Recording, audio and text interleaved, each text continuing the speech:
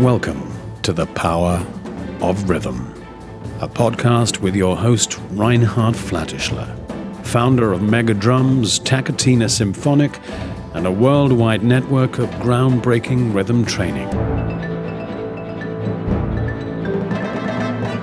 This podcast will offer you an incredible diversity of voices around the one thing that connects us all: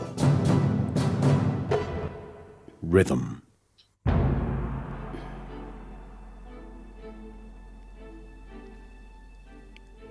Welcome to episode 16 of my podcast, which is dedicated to the mystery of groove. A state that's so powerful that it pulls you out of your seat and makes you dance, or if this is not possible, at least move some of your body parts. Groove and pleasure have an intimate relationship that we're gonna explore today with my guest, who has an amazing history in groove research, and he's rooted in two worlds, music and medicine. As an internist, he studied musicology, philosophy, and more recently also mathematics and statistics. Since 2006, he has been working as a researcher and lecturer at the Lucerne School of Music, and his most recent research focus is on music psychology. He certainly is the man, the right person to guide us today into the psychology of groove. Welcome, Dr. Olivier Senn. Thank you very much, Reinhard Flattischler, for this nice introduction. I must say that this was the biography actually of two people, because you probably found Olivier Senn, who is actually a medical doctor and who works at the university hospital in Zurich, but it's not me. So we have been confounded a couple of times because of the similarity of the names, but I'm not a medical doctor, so I'm just a music psychologist. But I hope we will have a good little journey through groove nevertheless. Yes, I think it's still the right person to guide us into the psychology of groove. So actually, what the first question would be on a personal level. When did you and how did you, for the first time, encounter groove?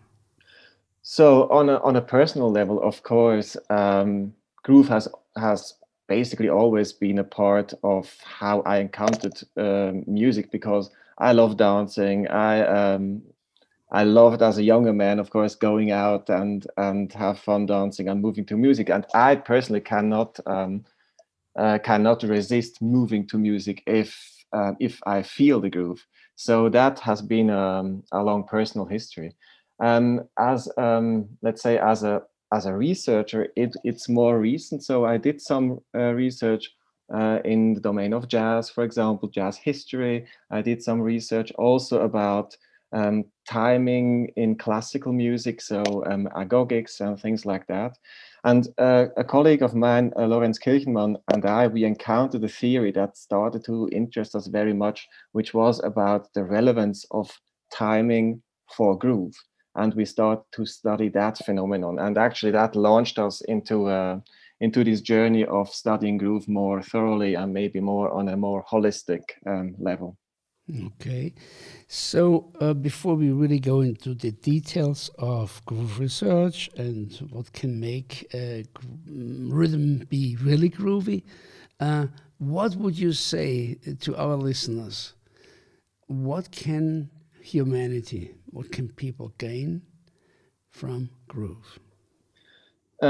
So it's not the question what they can gain, it's more the question what actually do we gain, because groove is basically, it's a condition of life that transcends the whole human existence. So it is on a certain level, it has been called one of the few true universals of the relationship of music, between music and humans, in the sense of music has always the capacity to move us be it in an emotional way or in a bodily way. And so music has been used since, since the dawn of humanity, in order to organize bodily movement, be it at work, when doing work together, trying to collaborate in something, be it also in war, and also be it in questions, or be it in social bonding, right? Moving to music or making music together makes us a group as humans, and strengthens the bond between us. So music cannot, or rhythm or groove cannot do something for us. It does it for us every day, and it happens to us, to billions of us every day. I like this approach very much. Yes, it's true. Now, the essence of groove in a nutshell. So now it becomes really difficult. So I know. um, let's start like this. So groove has been a topic among musicians for a long time, and it's being used by musicians in a couple of different ways. For example, musicians would talk about a groove, which is like an element in music which is repeating, and which is the basis of a tune, or of a song. Then also people talk about to groove, like in the sense of a groove as a verb, as an activity, which basically, for at least for musicians in my surroundings, means to play music really well together, to be well coordinated. It really it goes well.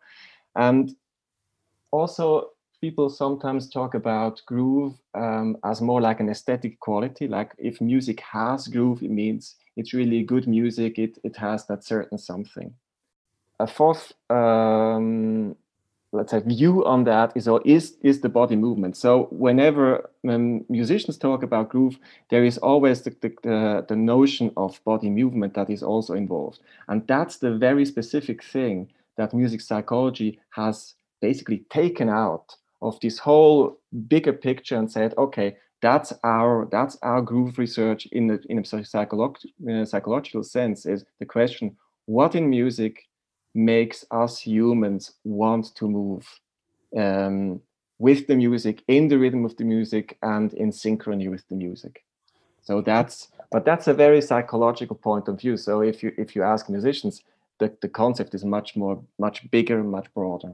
Yeah, Mike. See, one of the upsides of having a podcast is you get to put all these questions to people who have really studied things in detail. Now, one of my questions is, we can play music and then ask a lot of people, how did you perceive it? Did you stimulate some, desire to move? That's certainly one way. Are there other ways too? Can we also refer as a groove, what it does with the internal rhythms, like heart rate variability or Mhm, mhm. brain waves or so? Has also been done. So there are several ways to actually try to figure out, or to measure whether a person actually has this is in this state of being in the groove. And so one way which my colleagues and I often use is just asking them, right, to have a questionnaire, and trying to this is also the most simple way of dealing with that, because you can just have some kind of experiment online, and people can give their feedback. But of course, this is always biased by the way that person understands the questions, and how exactly that person wants to answer these questions. So other methods have to do with measuring how a person actually moves. So in one of our experiments, we put a little ping pong ball on the headphones, and we followed the movement of the ping pong ball, which is basically the movement of the head when the music was playing, and tried to figure out, okay, how much movement is induced in this person by the music she or he is listening to. Then there are in Scandinavia, they have whole labs where they have 24 cameras that would pick up every little movement of a person. And they even had, dance parties and several people moving at the same time. Then there are also physiological reactions that are being measured. And one of the most important reaction is actually the size of the pupil. Because if a person is excited, the size of the pupil will change. And so this is also a way to access it. It will open up, it will get... Yes. Mm-hmm. So there are several ways to access groove. We use mostly the most simple way is just to ask and to get a conscious feedback by the listener. Now here I have to ask again a question. Sure. We all know that most of the people consider Stevie Wonder, kind of, that's groove. Do you think that would be true for a person living nearby here with no exposure to that music? That's a really good point. And what you actually refer to is what has been the most dramatic change of perspective in recent years. So what in our field, what we tried to do in the earlier years, and I mean, that's not a long history because psychological groove research starts in 2001. So that's actually a pretty short history. But the idea was we tried to find what in music makes people groove. And people was, that's the most broad way to look at it, meaning everybody, right? And one of the big results we had, which came actually out of a failed experiment, is that we found out, okay, there is nothing universal so far that we can say that touches all people. Different people will have a different taste, they know different music, they are familiar with different styles, etc., and they will react to different music in a very different way. And that's actually, for me, one of the most important results of the past year, that we have to be very, very careful and diverse about what we approach, how, so cool, and whom we approach with what music. Very cool. Let's make an experiment. Let's play Superstition from Stevie Wonder and see what our listeners feel with that thing, just as a recitation, short piece.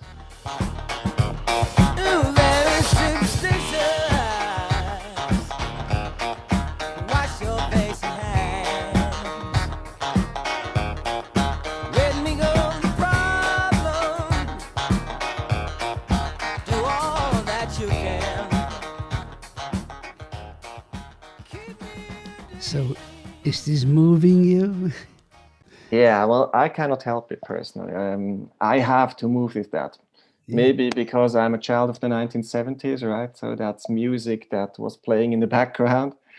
And apparently many people agree with that notion, because there is one study published in 2012, which is one of the big founding documents of groove research, where Petr Janata from UC Davis in California actually did a groove rating, and Superstition came very much on top with this American listener group, of course. Yes. Yeah, I will have Janata this week also on my. Really? Yeah, that's lovely.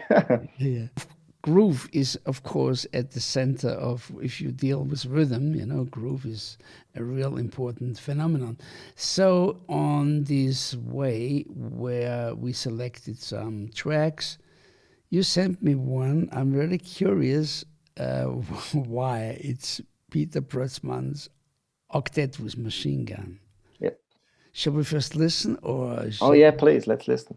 Okay, let's listen first.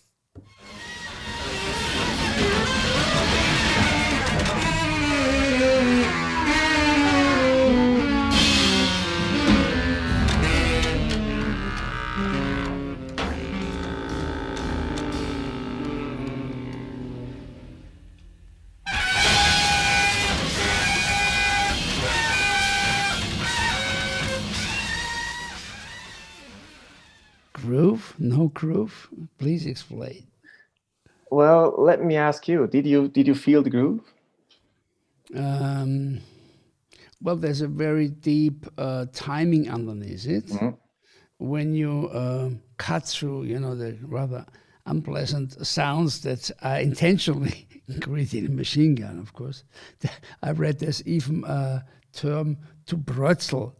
That name, it's really playing this intensity on the saxophone. Um, yes, but I would ask you to make this more clear to our listeners. What do you feel? What do you see in this music?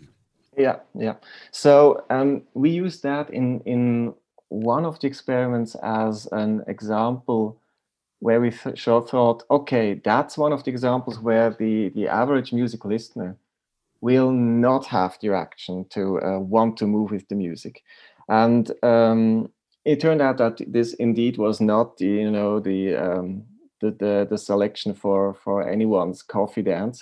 We think this is because this music basically violates one of the basic rules of groove music, which is that it must have a regular underlying rhythmic structure that repeats and then that people can relate to.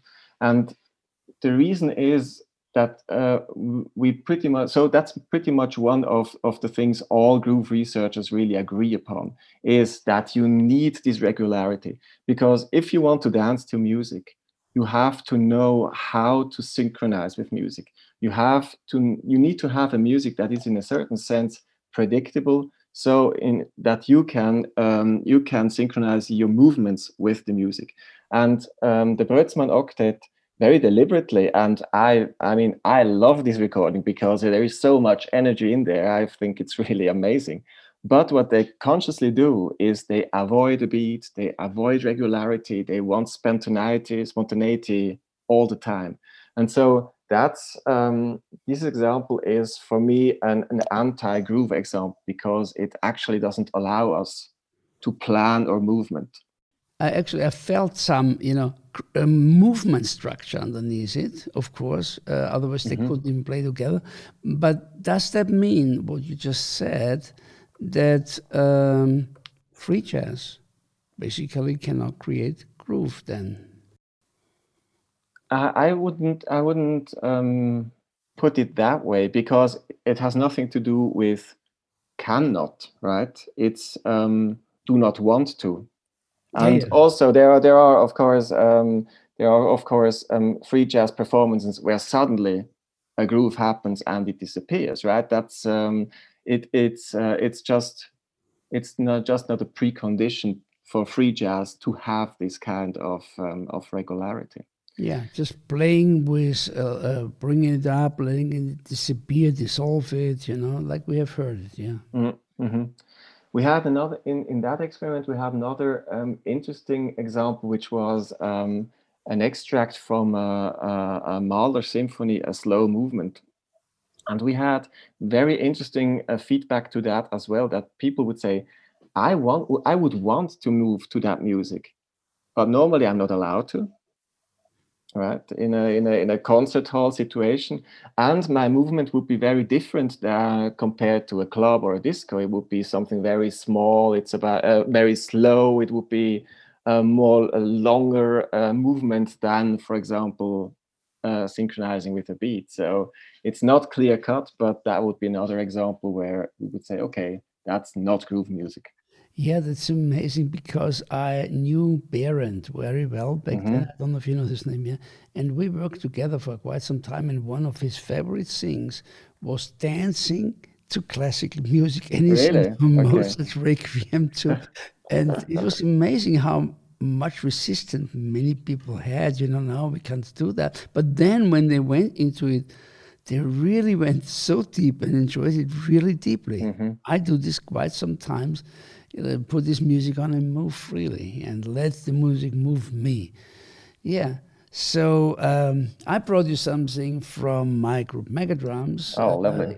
It's a short dialogue between Zakir Hussain and Glenn Willis, and I think It's groove.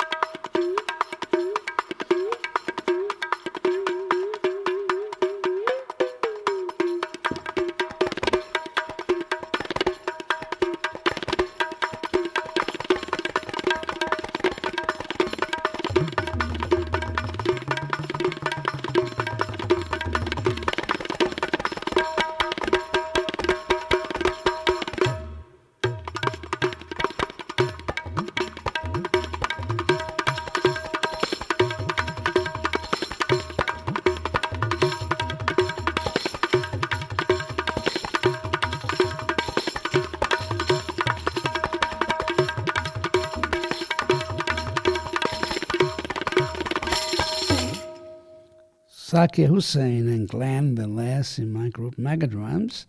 And the question that comes up is we have, on the one hand, techno, and I want to also hear about your experience. Can techno create groove within us? Also, it's very rigid. Then we have things like Safrido, which is actually moving anyone because that's why it's so popular. And then we have that music that certainly is groove, but it's quite complex. So I'm not sure if many people could move to that, but it's still groove. And then we go in this whole free world where anything could happen and it's unpredictable. No?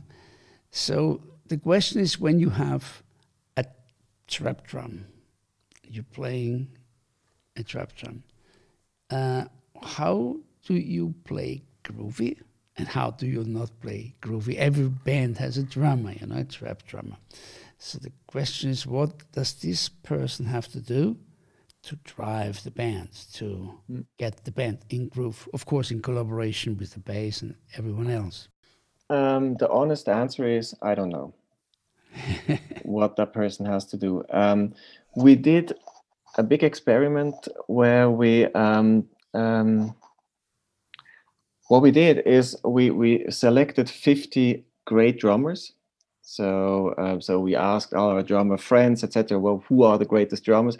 We selected 5 tracks they played, and we reconstructed all these 250 times 8 bars of music, and that was a really big enterprise. So it was 2 colleagues of mine who are musicians. That is Florian Hösel, who is a drummer, and it's Tony Bechtold, who is a saxophonist, who transcribed the whole 8 bars from all these 250 tracks. They really listened to every single detail. They measured the timing of all these events. Wow. Then a third colleague of ours, Lorenz Kirchenmann, he reproduced those drum patterns with samples, so they have the right dynamics, they have the right timing, and all the patterning is there. So it's like an isolation of the drums. And so the basic idea of the experiment was, okay, let's see, we let people rate the grooviness of those 8-bar extracts, 250 of them. They are for all over popular music, or let's say Western popular music. And we then tested a lot of variables to see, okay, what are actually what are the properties of the drum patterns that correlate or that are associated with high groove ratings. And the results were very, very sobering, because there was not much we could really say after that. Maybe we could listen to one or two of those reconstructions, Yes, just let's to do that. that your listeners have an idea what these examples were. Let's start with Chancellor, who of course was the drummer of Billie Jean, Michael Jackson, in this recording. Miles Davis, Herbie Hancock, he also played with. And that's our first track here.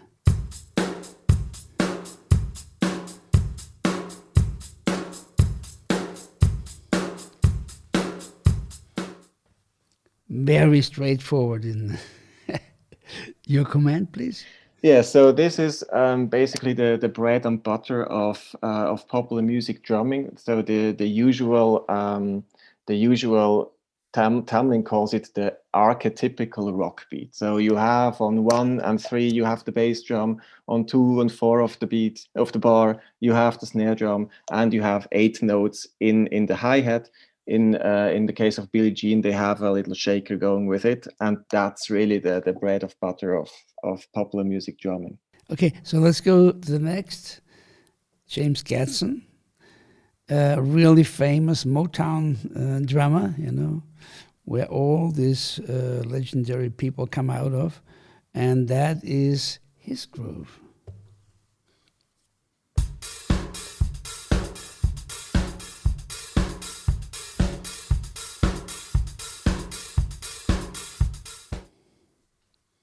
Your comment? So so this is from Gloria Gaynor's "I Will Survive." So yeah. one of the great disco tunes, of course, and you can recognize that it has the typical 4 to the floor, meaning that the bass drum comes on all quarter notes. You have the same snare on 2 and 4. But in that case, the hi-hat makes a little bit more detail, has events on the 16th, and what is also typical for disco is that the hi-hat opens on the offbeat 8 note. So that gives this little driving aspect to this beat. Quite interesting.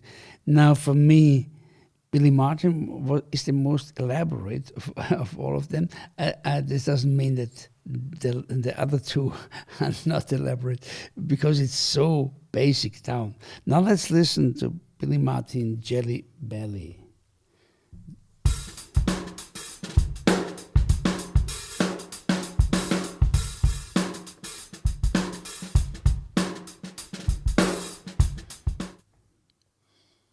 Your comment? So so that's from Billy Martin. So that's more in a jazz funk domain. So that's played with the trio with Wood and Medeski, Martin and Wood, and so he does a much more complicated thing, as you say. So all the elements, the bass drum, the snare drum, and the hi-hat are pretty complicated. Events happen on 16th notes, and so there is a lot of syncopation. So this is more or less the range of complexities we had in our experiment, going from Billie Jean, which is really the most simple one, and up onto Billy Martin, which is just this drum beat is an artwork by itself, right? It's nearly unbelievable that one person does this all by himself on one instrument, right? And it's also a marvel how my colleagues transcribe that. I mean, that's also an awesome work. So we had these 250 patterns that have all these range of variability and differences. And we thought, okay, we should find out what works best, right? What has actually most effect on the listeners. And we did find a couple of things. So, for example, when a drum pattern was syncopated, there was a tendency that it was slightly felt to be more groovy. Also, when the density of events was somewhat higher. Also, for example, when there were 16th notes in the hi-hat and they were slightly swinged, so you had a little swing pattern, long short pattern on the 16th. But these effects were all tiny. I mean, they would explain maybe 1% of the variance of the groove ratings, which is nothing, which means, you haven't explained 99%, right? That's the problem here. So, and we were really frustrated after all this work and this wonderful experiment, and a lot of people have participated because we were somehow lucky with the whole press process. So we put out the press notice, and that blew up somehow in the press, and we got a lot of people to participate. And then what we found out is, it was a little mouse of an effect. And as always, when things go terribly wrong, is one gets creative, right? One tries to figure out what is going on here, because we have the best material we could have. Why don't we measure the effects we want to measure? And just so we started to look for effects that didn't necessarily have to do with the drum patterns themselves, but with the people listening to them. And that was a true revelation, because it showed that not everybody reacts the same. And there were patterns, but that they depended much more on the person listening. For example, expertise had a big influence. If you take Billie Jean, that goes really well with people who have no musical training, who just listen to music for fun, and they have a blast with the Billie Jean beat. The Billy Martin beat would go really well with people who have musical training, who love also the whole detail, the whole complications of this beat. And so these people would react very positively to that. And two extremely big factors were musical taste. So if someone thinks that a drum pattern comes from a style that the person likes, the groove ratings were really high. And if they thought it was from a style they did not like, then that beat would get very low ratings.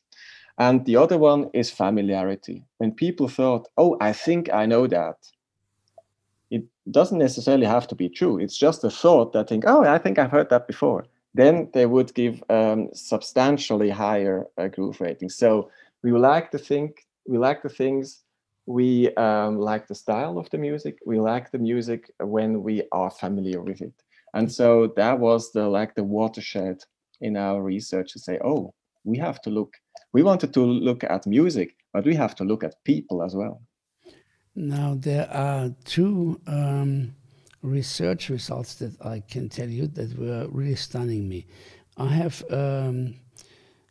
programmed something called the Taketina Explorer. Taketina is a method I developed how to get into rhythm with the body, and we get a software program. And in this process, I said, okay, I cannot just use a metronome. I want to know what happened if I invite 5,000 people, which we really did, wow, and let them synchronize with a metronome, clapping, or, and all of them were, of course, in a bigger or smaller degree, not on the beat. If the drummers were not really on the beat, if you measure it really precisely. And what was astonishing for me, no one was just a little bit in front, a little bit behind, and a little bit behind, a little bit in front. It was all waves going over that. You could always see this was a wave going in front, going back, Mm-hmm. fluctuation. Yep. So here comes the second thing. We did a lot of research in heart rate variability, which means if your heart is absolutely rigid, it's a clear indication you will die soon. Every physician will tell you that.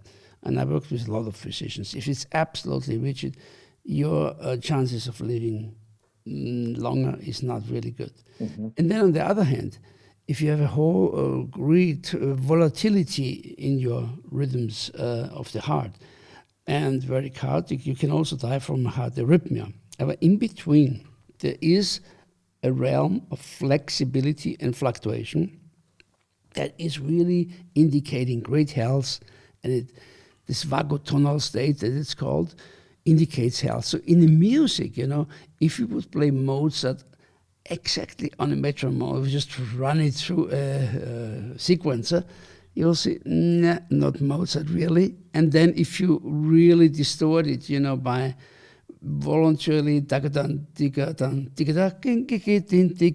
everyone say, nah, that's not music either. So there is something that I'm interested in, which is that midpoint where it's just in the right fluctuation. Yeah. Would you call that groove or? That was actually the topic of one of our first experiments. And we didn't really find that middle ground, in the sense of what we did with that experiment is we had musician colleagues of ours play a funk pattern, which was a drummer, it was a bassist, and so they played with a metronome, and exactly those phenomena that you described would exactly happen, right? So they were playing around the beats. There was some liberty with the metronome, and the music breathed well. So we let them also choose the example that they thought, okay, that's that one that we liked best. And what we then did is we started to shift around these events.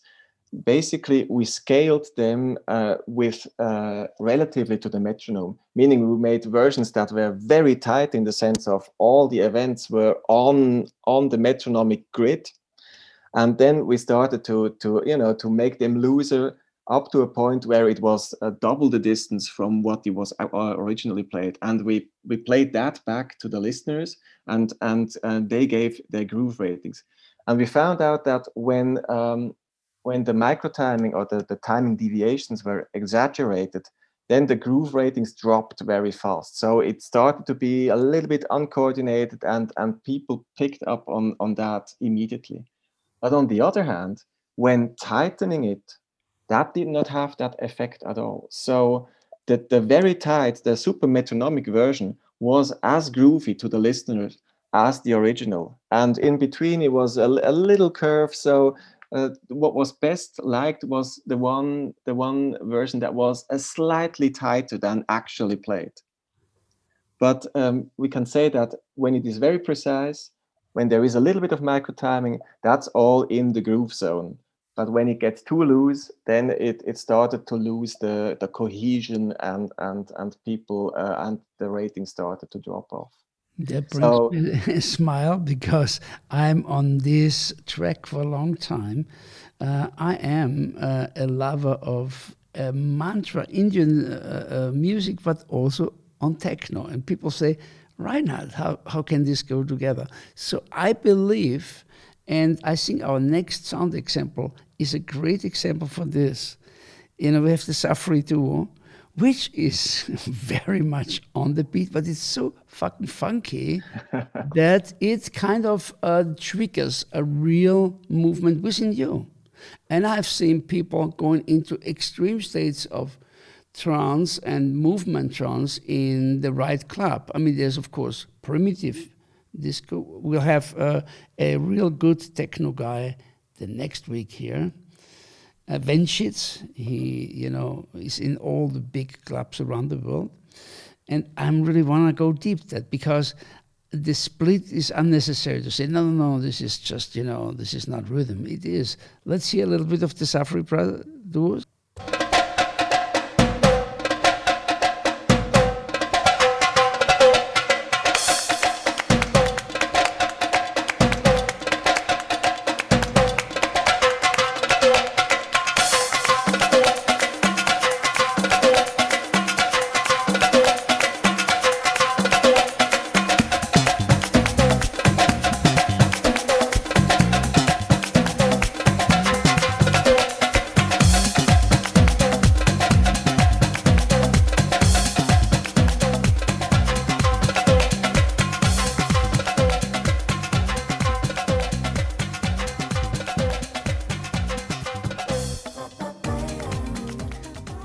the very interesting thing in this is that they bring really good groove and interlocking, and then boom, they go on the beat back, so they get everyone from both worlds, actually. What you have described. Some listeners would more relate to a more fancy drum beat, but with this, I guess they get both worlds, because now, in the end, everyone can relate again to it, and it also attracts the more delicate people in that. I totally agree with that. I actually proposed that example also because it also has a biographical meaning for me. I never really liked to go to techno parties, because for me it's too stompy. And then one time I got into a party where there was a DJ doing his techno plus two percussionists. And that was the best thing ever, because it was like, you had this very, very strong beat, which can be totally compelling, of course.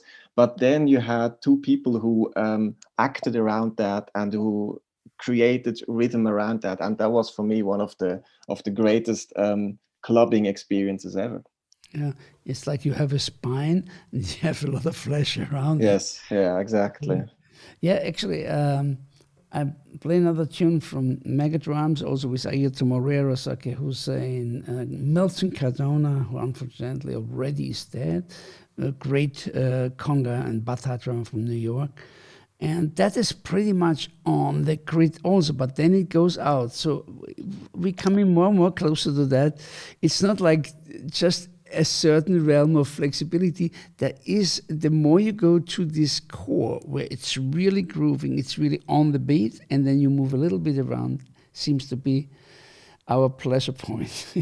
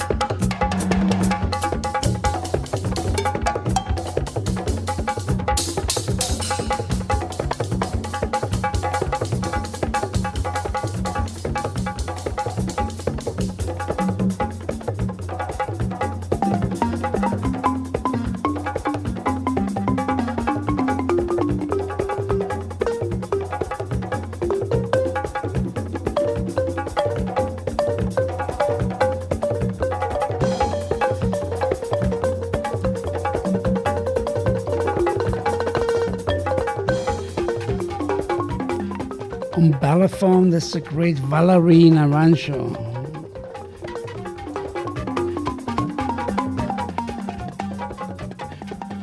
And on flute, Wolfgang Puschneck.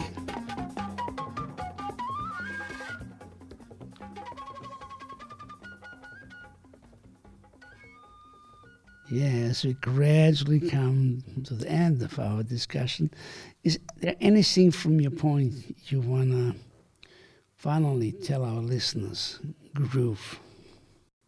Actually, not much, other than the mystery of groove is still a mystery. So that's something which, after maybe 5 or 6 years in that domain, I think everybody working in that domain would agree that it is a mystery to it's not simply solvable with, you make an experiment and then it's more now like a journey going towards, okay, we have to look at the humans in their entirety, with their history, with their taste, with their situations they are in, right? Music will not groove the same in this situation than in another situation, etc. So what we did recently is we tried to figure out, okay, let's put everything on one plate and see what we know so far. And we made some kind of a model to say, okay, those are what we know so far, and those are the questions we are next trying to look at. And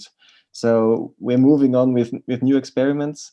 And the next experiments will be about also what, for example, moving to the music feeds back into our perception of music, right? So it's not only that music makes us move, it's also moving makes our perception of music take a different term and take a different quality. And so it is a whole picture, a whole very mysterious picture, and I intend to make a whole career of studying it. Thank you so much. That was a wonderful talk, and I also like the circumstance that also we met the first time. I started my whole episode with Mystery of Groove, and now we're coming back and you confirm that, yeah, it is a mystery. So when you like our subject, our episode here, where can my listeners find you on the internet? So if they want to find my research, so my name is Olivier Senn, and you find the groove model on a journal called Preliminaries, in a journal called Frontiers in Psychology, and the paper is called Preliminaries for a Psychological Model of Musical Groove. So that could be a good starting point if people want to start. And of course, there is also my email address, so if they want to get in touch with me. Okay, thank you so much for your time, for your knowledge, and thank you, listeners, to be with us exploring groove, rhythm, the one thing that connects us all. If you like my podcast, please subscribe. Go to www.powerofrhythm.com/podcast. And you can also follow me on Facebook and Instagram. Lots of more things coming ahead. Today evening we have Arthur Hall, great drum circle facilitator. Late in the week we have Petr Janata, also a great guy in the groove research. Next week we have Vencic as on the techno side, and we have Cabezão, a very extraordinary guy in the handpan playing. With this, have a great day, and thank you for contemplating with us.